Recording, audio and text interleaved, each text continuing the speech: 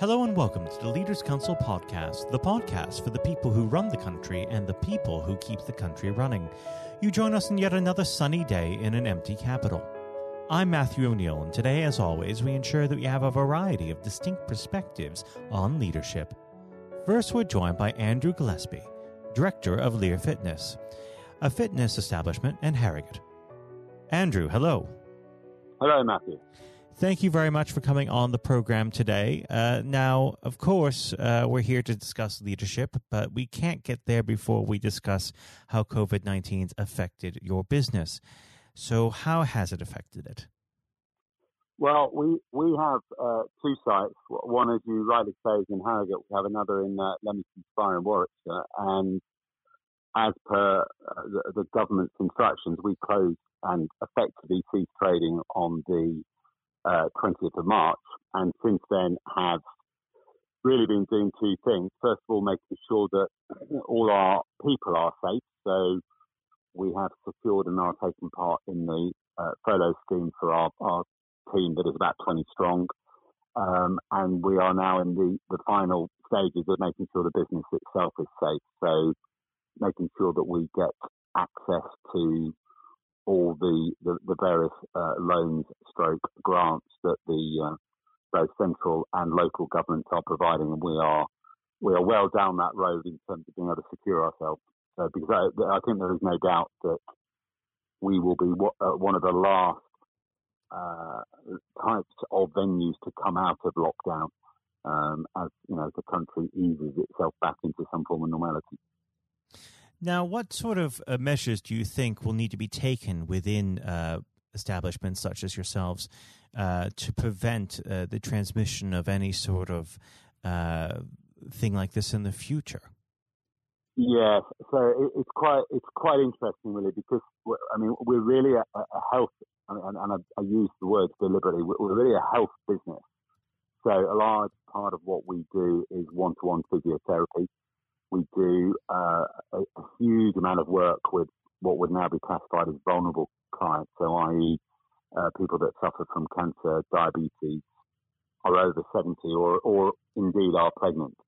So we have to be ultra cautious around those things. Now, clearly, if somebody is in need of remedial care through one of our physios, it's hard not to avoid physical contact. So we are working with the NHS to try and understand how we might not only secure the health of our own people, but obviously also our clients. And we're in the middle of those conversations now. But for sure, though, we are looking at the entry point into both our locations, having an ability to check people's temperature, to make sure that all our equipment is spaced in a manner that will enable us to restrict any form of transmission, and also to look at changing the lighting structure of both our sites. Because one thing that the scientists are working on at the moment is to show that ultraviolet has an impact not only on the longevity of how the virus will stay contagious, but also the distance over which it will travel. So we're just trying to look at whether there is a sensible solution to change all our lighting to ultraviolet.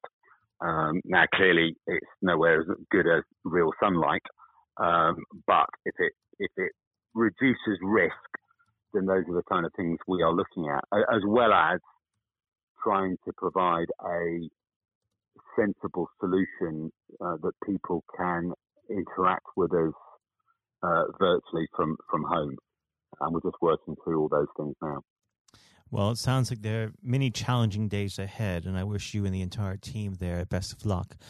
We should move on to the subject of leadership. I always like to start the conversation off by asking the same simple question. What does the word leader mean to you? I think it is quite simple in a way. It's about providing and being responsible for a unifying purpose for the organisation that you are leading. And in so doing that you create a sense of fellowship amongst the people that work with and for you, but equally amongst those that partake in your service. So your customers or your clients.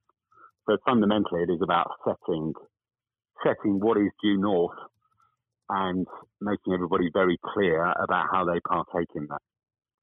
And how do you make people clear? What is your personal strategy within your operation? So one of the things that I kind of bring to the party with this is an ability to simplify things.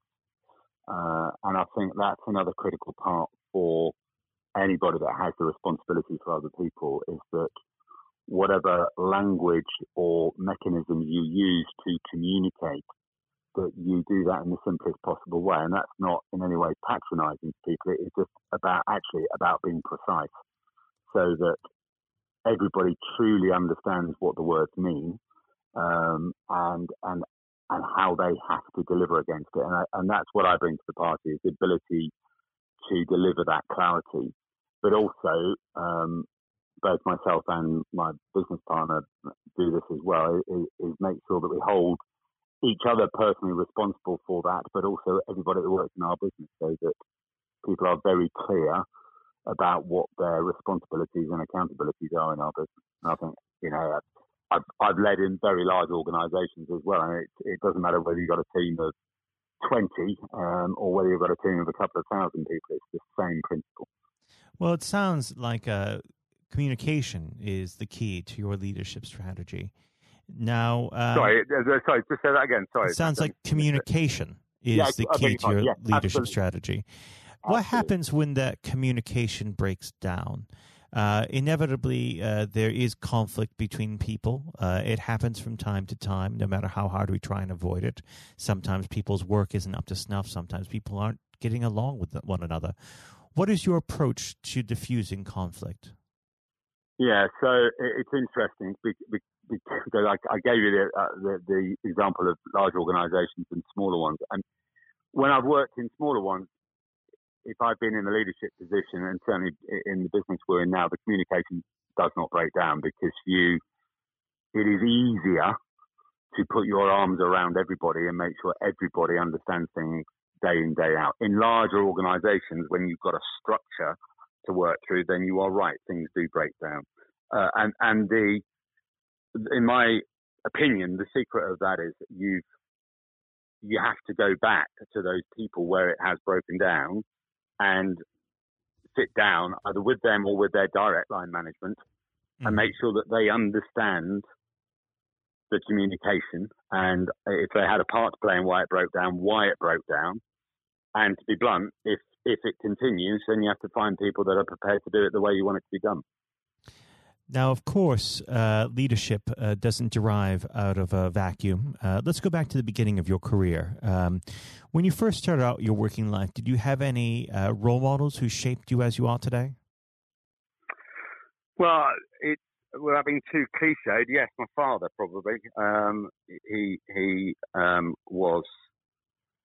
became a leader of people quite early on in his career, and always had a very high degree of personal integrity and honesty in his dealings with people. And I often hold the memory of that against myself when I'm dealing with people, particularly, if you are in the situations where you're having tough conversations with people, the manner in which you deal with that is absolutely critical. And it's, again, a real big responsibility of a leader.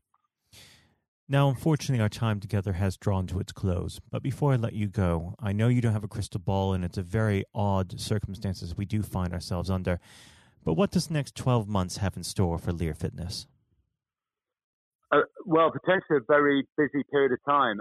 Our opportunity as the NHS will have an almost insurmountable backlog of remedial care is to support the NHS and the healthcare charities in making sure that their patients and clients get the best possible care they can. Well, Andrew, I'd like to wish you and the entire team at LEAR Fitness the best of health and success over the next few weeks and months. And hopefully when things get back to some semblance of normalcy, you can come back on the show. Andrew. I'd like that a lot.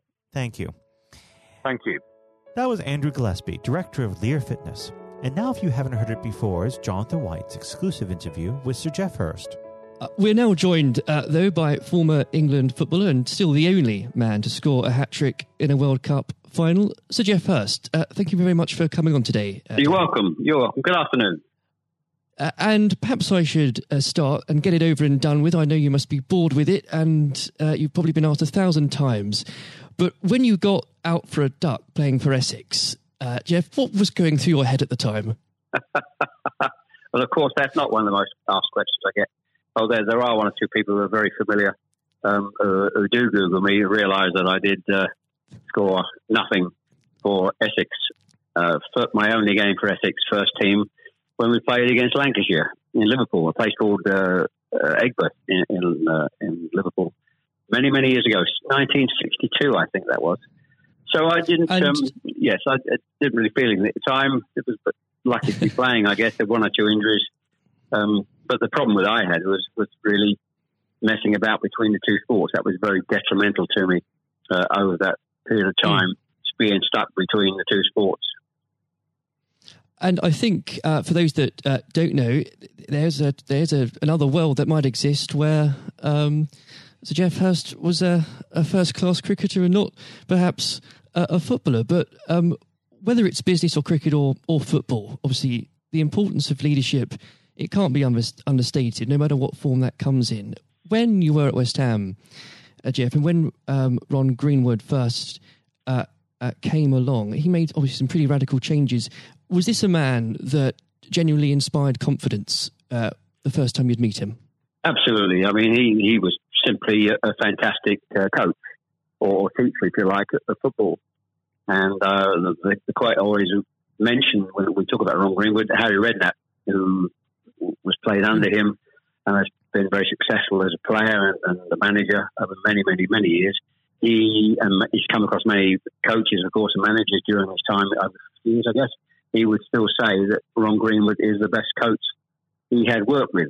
So you're very fortunate. I think you think you're lucky when you come across, if you have a great teacher at school and a great coach as we had in Ron Greenwood, and of course a great manager in Sir Alf Ramsey. So to come across people like that of that calibre can have a huge influence on your career, of course, and then your life, and that's quite purely the case. Absolutely. And in those early days at West Ham, with a manager like Ron there, it's also important to have confidence with your other players, and of course they become your friends. Who did you look at the time when to inspire confidence in yourself? Was it Peters? I think probably. Well, I was very fortunate to play with the calibre of the players I did. Again, extremely fortunate to play with the captain of England and West Ham and Martin Peters, who was a fantastic player. And as far as Martin's concerned, I think sometimes he didn't quite get the recognition he deserved and what a wonderful player he was. In terms of inspiring confidence, I always probably say that the biggest influence for me, I guess, would be the captain, Bobby Moore. Although he was only about 8 months older than me, he graduated through the system probably 3 or 4 years earlier. He played for England in 62, 4 years before the final when I played. And so he was more, looked upon him more as a senior player, if you like, not as a guy with the same age group as me. And I looked at how he trained, how he acted, how he behaved, and how he played. And so he would say, I would also say he was a big influence on me. One thing I would say about leadership, what I do understand clearly in all walks of life, leadership is at the top, is absolutely vital for a business, a football team, in any walk of life to be successful. And it's quite evident. I was in the motor trade for a long time as well, selling car warranties to car dealerships. And you could almost tell when you walked into the business, many of the car dealerships, you could almost tell from the moment you walked in by initial reaction, people came and welcomed you, that the business was well run or conversely not well run at all. And so I understand the value and quality of leadership. And that's why I'm very fortunate to be involved in my career in those early days with two great leaders in Ron Greenwood and Alf Ramsey.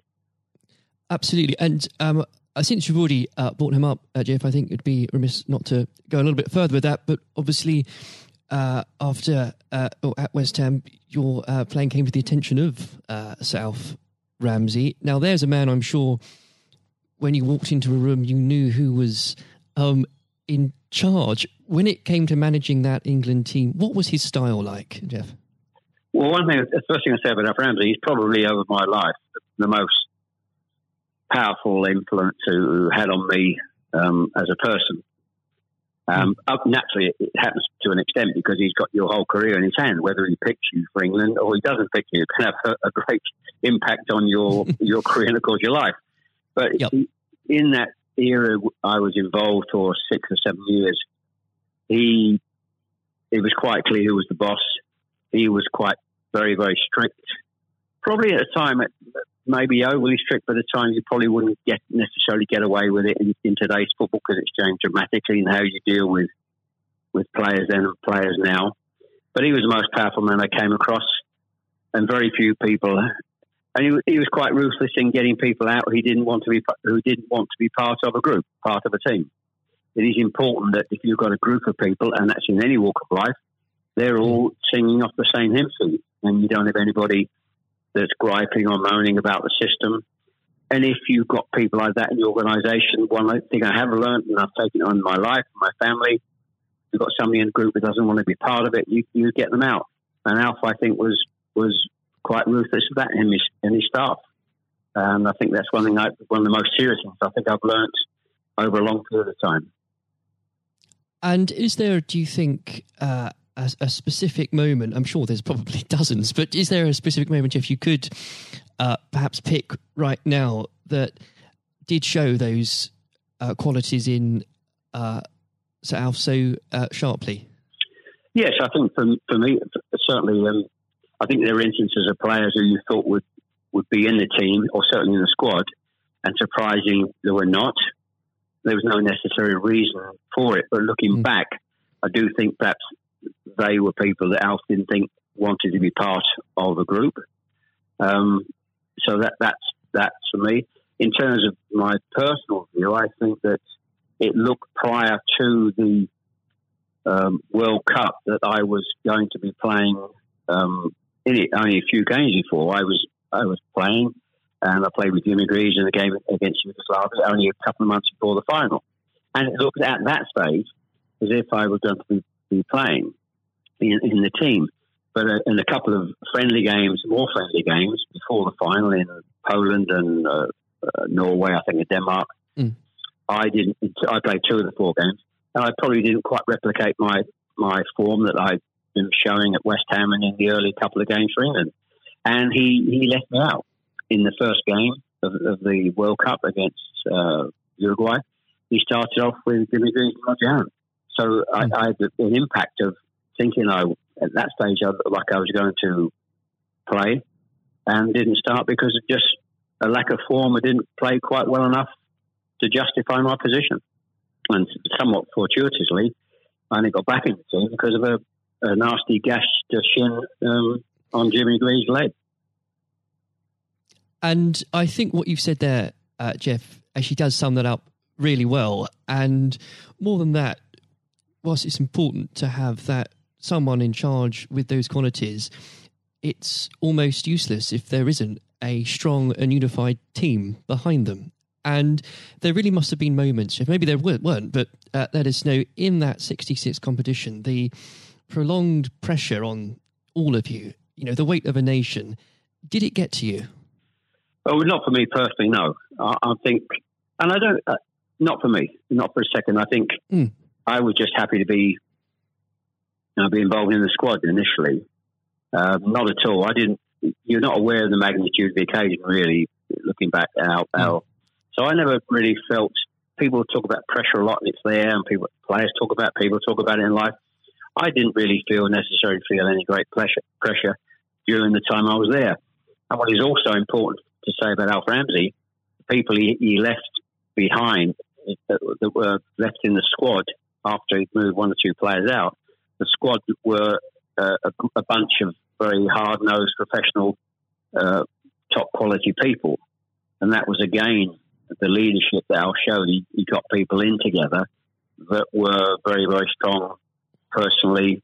And I think that was part of the success we had. We were I always describe our group as hard-nosed professionals. We have some great players, but overall they were great hard-nosed professional players. And great quality people who we've kept in contact with, over the years. And Jeff, I've got to ask, and I'm not making this up, I've genuinely heard that people do ask you whether or not you realise there were people on the pitch at that moment. I imagine you were busy on something else. Well, I did some theatre shows last year. They've gone fairly well, and we're going to do a series of theatre shows, in fact, starting this week, over the next 2 or 3 months. And at the end of the theatre shows, we have about 20 minutes where we allow the people in the audience to ask questions. And I won't mention both. They're too long to talk about both questions. The other one's a really stupid one. It's too long for me to tell you. It's absolutely ridiculous. But the other ridiculous question I get asked, did I realise there were people on the pitch? And of course, I jokingly say, yes, I was just about to shoot to score the goal. And I looked round, put my foot on the ball, and looked round for a little while and said, oh dear, there are 6 or 7 people running on the pitch. So I've been asked that once at one of the theatre shows. So I make a joke about that and saying, yes, I put my foot on the ball and waited, just had a glance round, Maybe it does prove there are things such as stupid questions, really. Yeah, there certainly are. I've got another one which I won't bore you with. It won't be too long to tell you. I was in a Jersey or Channel Line, Jersey or Guernsey 2 or 3 years ago, and most stupid, irrelevant questions that absolutely nothing to do with football whatsoever, which was absolutely. But I can use that now because it is quite funny. Well, maybe another time then. But we. Well, you want me? I can tell you if you want. You got time? I can tell you if you want. Jeff, go on. I think it would be silly if I said no at this point. Okay, so I was doing at a dinner in the Channel Lines, 300 or 400 people, black tie dinner, guest of honour. On this occasion, I was speaking for about 20 minutes, then allowing questions from the audience at the end of the evening. And there was usual football questions, and then all of a sudden I had somebody at the back who asked a question. I didn't quite hear what he said. He didn't have the microphone with him, so I said, I didn't hear what he said. Can you please give this chap the microphone so I can hear clearly what he said? So the chap had the mic, and he said, when a turtle loses its shell, is it naked or is it homeless? Right. What a question. What a question. I think that would be definitely in the stupid category, wouldn't it? So we had a laugh about that. You've got to have a patient of a saint, I think, sometimes to put up with things like that. But then again, I found it amusing. I just found it amusing. In fact, some of the audience found it highly amusing as well. So it did make me laugh that day. If you can put up with my questions, you can probably put up with anything. But there would have become a point, though, Jeff, I think you were a young man when obviously this happened, when you must have realised that teammates, began looking at you for leadership. Is that something that occurred to you, or did you just realise that by one way or the other, people actually begin to look up for you for inspiration? Well, possibly. That's never really struck me until you've actually mentioned it now, quite frankly. It's a new question. Does anybody look up to me?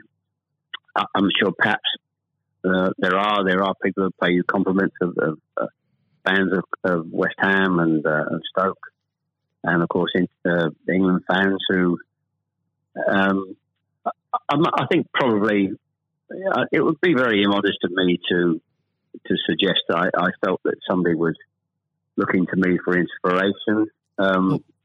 You don't have to, but I will. It's okay for a third party to do it. Perhaps that may have been the case over the years. People look at you and maybe it has a helpful effect. But I do think you how you behave and set examples on and off the pitches, people must realise that has an influence, how you react and behave to situations on and off the field. Surely probably has an impact to younger players coming into the team latterly. And with that, looking at football today, is there anybody that you think particularly on the field or the sidelines that strikes you as someone with those qualities that you could identify in a natural leader? Well, current players, you mean? Oh, players, managers, anybody that you look to today, really? Well, I think some of the outstanding. I think the best example about a leader at the moment is Klopp at Liverpool.